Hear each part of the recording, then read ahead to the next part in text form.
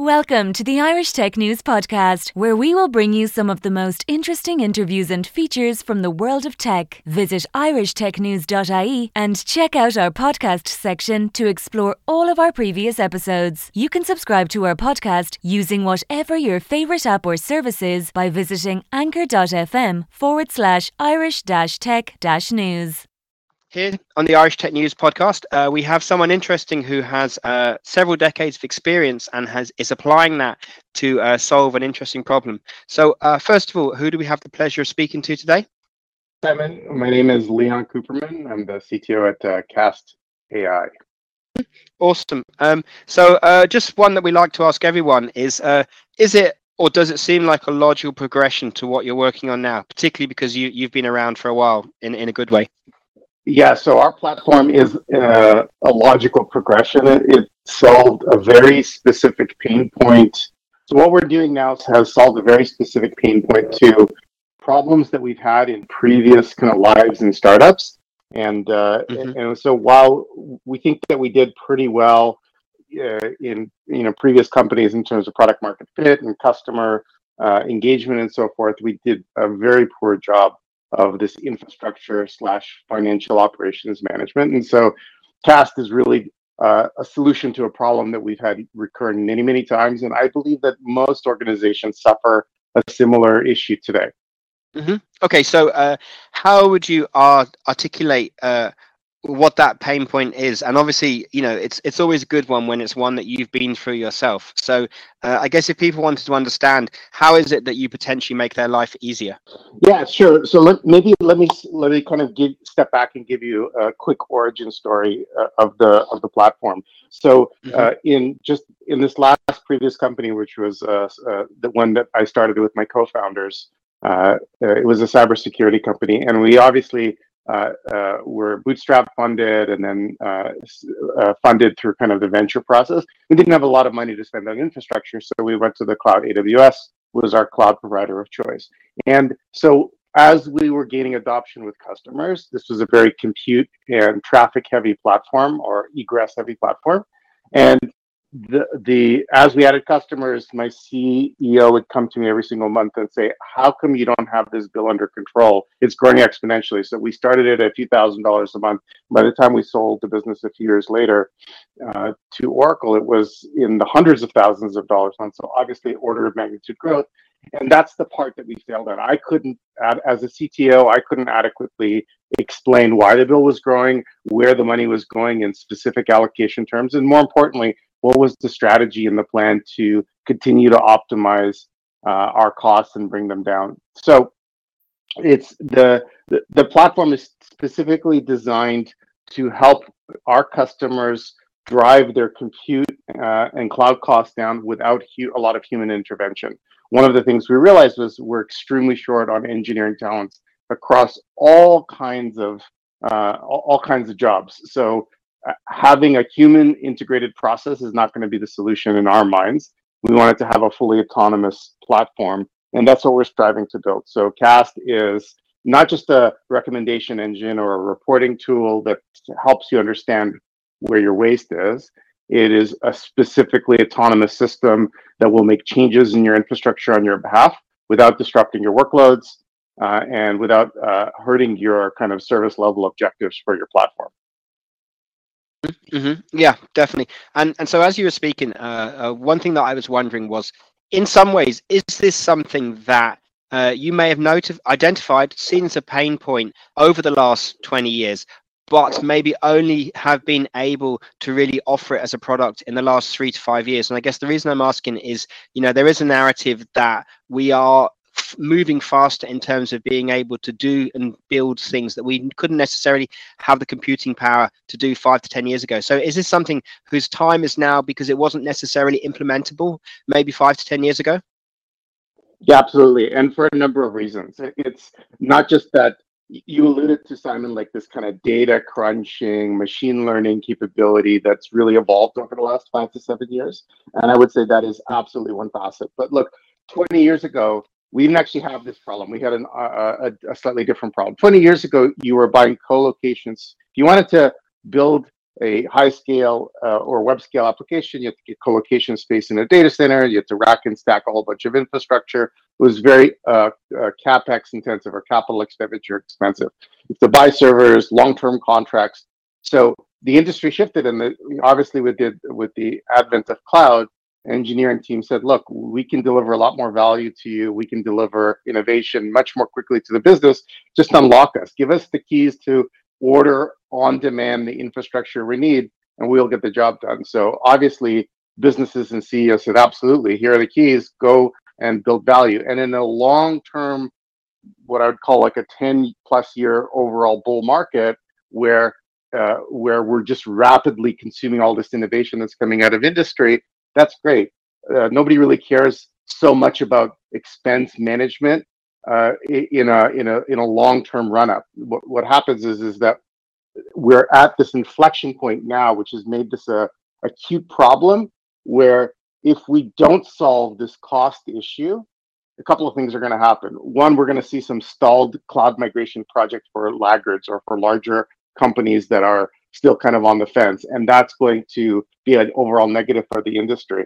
We're also going to start to see some repatriation for customers that can't figure out costs, and we're going to also suffer from this kind of yin and yang, or this kind of controversy within organizations where the financial team feels there isn't enough control and oversight on operational expenses in the cloud, and the engineering team still wants to go super quickly. So the market, I would say the market environment is actually perfect for what we're building right now. And the tech evolution is also there, as you mentioned. We now have the ability to consume data in mass, process it very quickly, produce models and heuristics that will help customers automatically. And the frameworks are there. Like 5 years ago, Keras didn't exist. TensorFlow is extremely, there are both software and infrastructure improvements in the industry that have helped.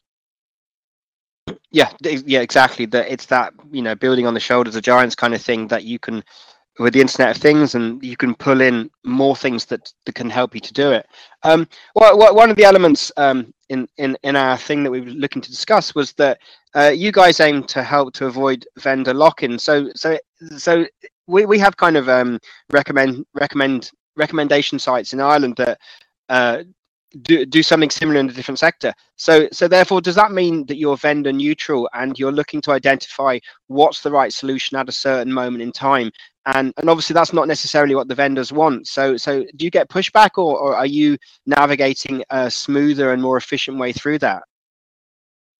Yeah, honestly, I don't really care what the vendors want. I want to do right by the customer. I mean, so we're acting on a customer's behalf through their API keys and credentials. So whatever AWS and GCP want from us is kind of irrelevant. However, I want to come back, Simon, to your point on kind of cloud agnostic. I don't think that, so we originally had this vision when we started the company that we would like to make cloud vendor choices in real time. So we primarily operate in the cloud native / Kubernetes world. That's the environment that we optimize. And just a 30-second backdrop on that, we made this kind of long-term bet that containerization would be the way that all enterprises would go in the next 5 to 7 years. And we said, all right, so the operating system for that containerization and orchestration is going to be Kubernetes or some cousin of it. So we went all in that direction as an orchestration platform. So our original vision was, why don't we let customers just choose cloud resources in real time across cloud boundaries? And we actually built a MVP of a product that allows you to do that. What we're finding, though, is in real time, making those decisions is quite difficult because there are some artificial barriers to using multiple. And this is kind of a oligopoly wall that we'll have to break down in order to get true cloud neutrality in the future. And I'll explain that in a second. But so right now, we're absolutely cloud agnostic. We don't care what cloud you use. You can use multiple clouds simultaneously. And then we will target our software to your specific cloud environments and optimize those individually. I don't feel like customers are really ready to dynamically flow between clouds for a single application. Although I think ultimately that's where we're going to go. Yeah, yeah, exactly. Yeah, and it's that thing, isn't it? That sometimes the solutions require a degree of complexity that could be beyond, their range of knowledge and comfort. I guess an area that you have insights into is that it is now very easy and quick to start a business on the cloud, and I guess that was one of Amazon Web Services' initial reasons for growth, was that you buy the capacity when you want it, and when you don't need it, then you're not committed internally to hardware stuff. So I guess what tips would you give to startups? I mean, obviously you've been through the cycle a few times. Do you feel it's easier now for startups, or how do you feel it is? Yeah, it's way easier now than it used to be. In fact, like kind of the number one tip that I would give to startups is take a look at all of the three major or the four major cloud providers, and they all have startup programs, and they're all giving significant startup credits in the six kind of figures and it's a very good reason why they're doing it. Imagine, I'm going to just make up a number here. You get a couple $100,000 from AWS as startup credits. You build your business there, and it takes off. And if it takes off, they've got you for life. You're never going to leave because you've built all your stuff around proprietary Lambda. You've built around proprietary AWS services. You're not going anywhere. So look at those startup credits, but see if you can leverage multiple pools of credit from multiple vendors simultaneously. That's kind of that's easy money, that's free money, that's on the table. You just have to look for it. That's kind of big tip number one. Okay, so I would say the second one is, just as you alluded to, in the past, you'd have to lock into long-term contracts. Well, guess what? That's kind of where AWS and everyone else is pushing customers right now. They're saying, sure, you can get on-demand resources, and if you're not sure what you're going to need, cool, just buy it on demand. But if you want cost-effective compute, we have these things called savings plans and reserved instances and a committed compute, it's called on other platforms. Well, guess what you have to do? You have to sign a 1-year deal or a 3-year deal, and you're back into that multi-year lock-in thing that you wanted to avoid by moving to the cloud to begin with. So I would say before you get those savings plans or reserved instances, think long and hard, because there are other mechanisms for getting lower costs in the cloud other than committing for the long term. That's kind of tip number 2.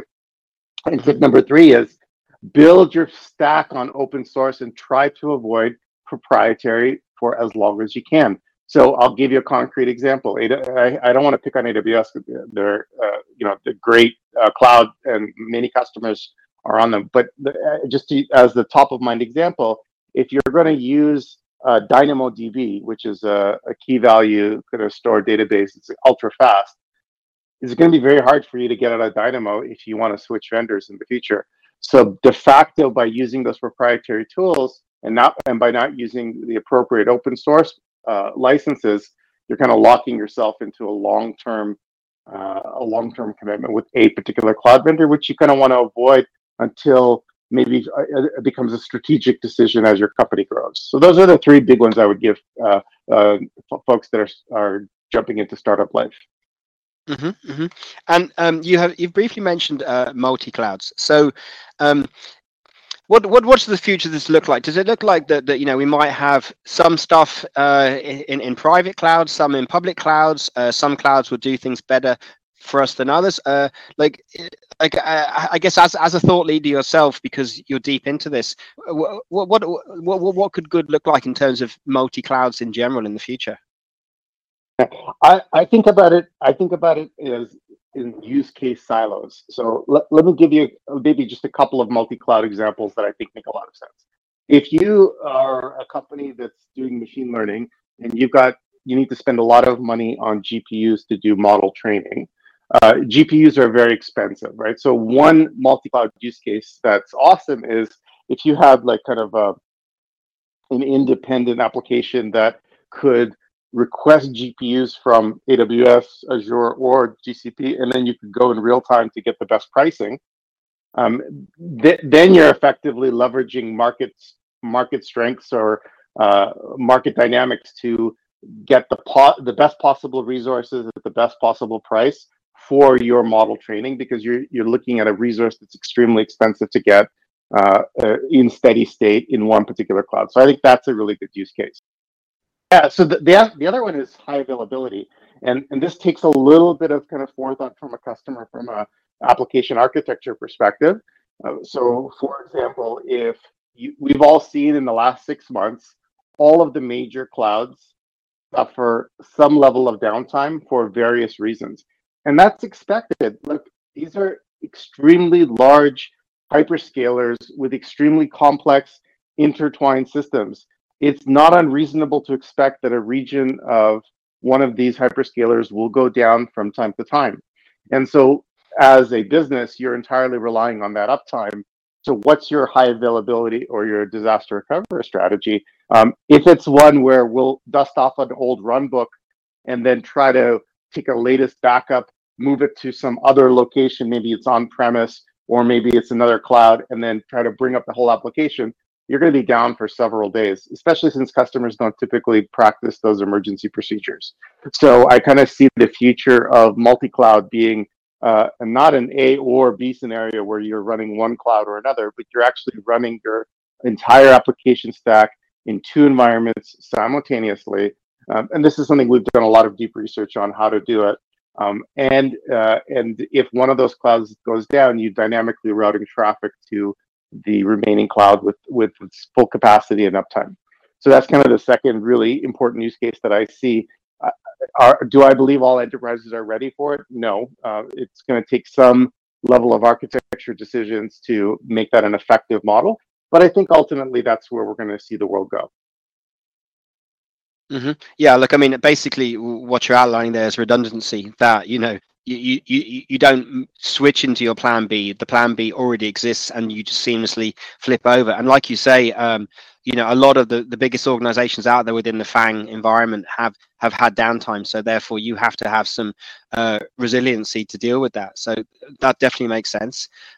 So look, what are you excited about for Cast.ai for 2022 and beyond? I mean, you're in an interesting point in time now. So what are you excited about in terms of going forwards?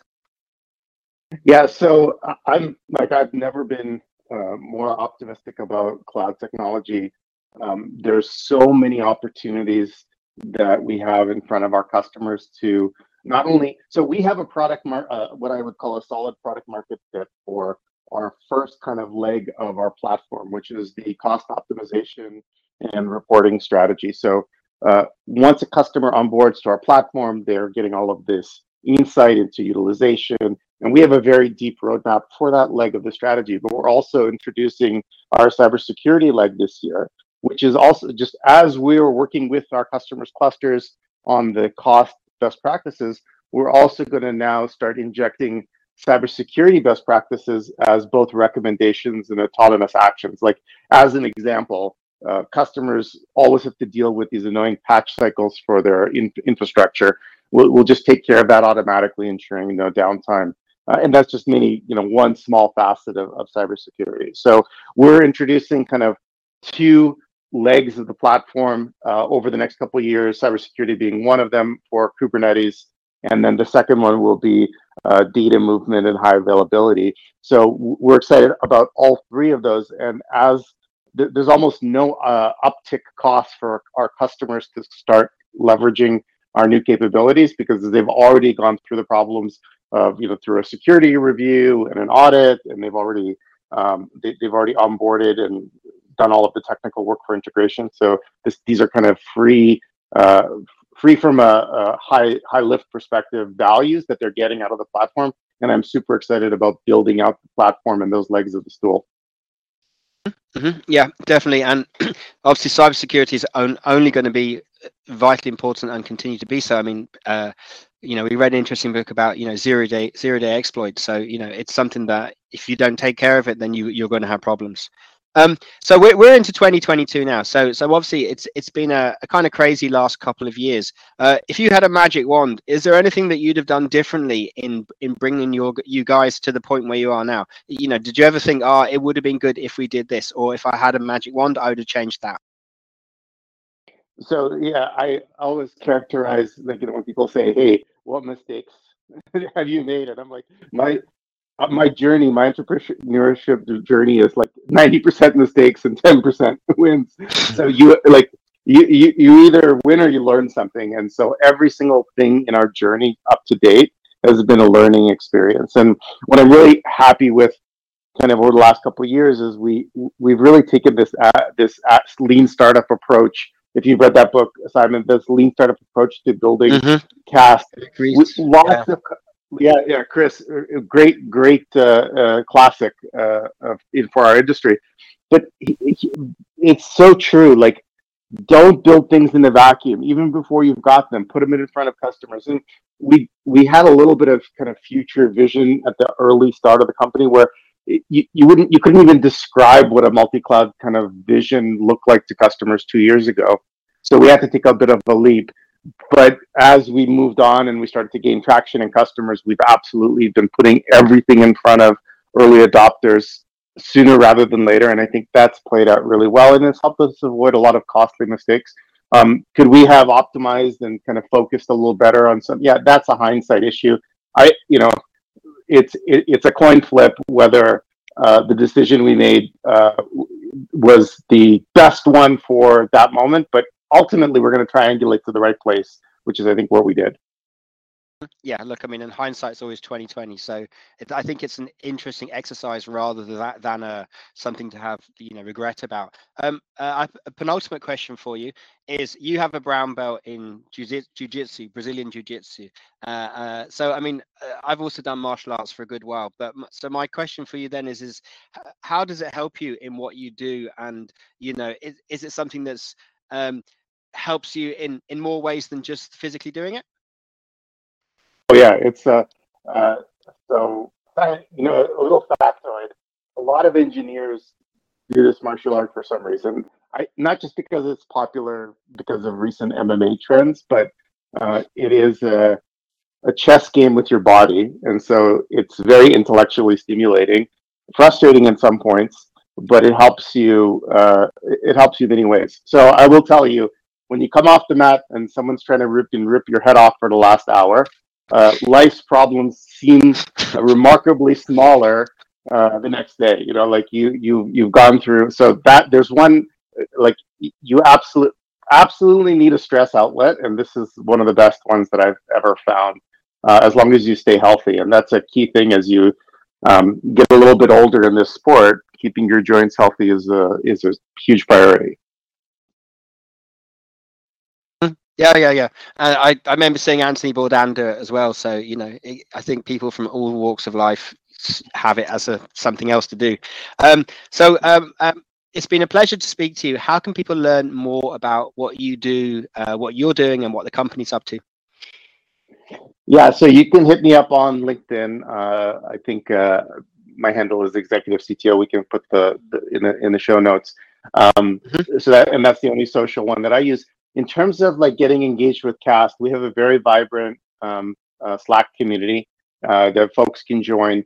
And here's the cool thing: if someone wants to try this platform at no cost, sign up, onboard your cluster, and you get this amazing report that shows you here's all of the waste you've got, and here's exactly what our platform would do to optimize your configuration at this moment. You can go implement that at no cost, even if you don't want to sign up for the commercial terms. So I would encourage everyone, like, whether you think you've got the best, most optimized setup or you think you need some help, go check it out, because you're going to get this like free bit of value that you can share with your colleagues internally. And again, you don't have to sign up for any commercial agreement. It's just it's to our benefit. So it's obviously, Simon, you might be saying, well, Leon, why do you do that? Why do you just give away the value? And well, so our value is in the autonomous system, number one, and that's what customers ultimately end up paying for. And secondly, the more clusters we see, the more customer environments we see, the better our algorithms get. So I'm excited about seeing lots of new customers join every single day and get that free report, and also it helps them tremendously. Awesome. So thanks very much, Leon. It's been lovely to talk to you. Simon, great talking to you. Have a great one.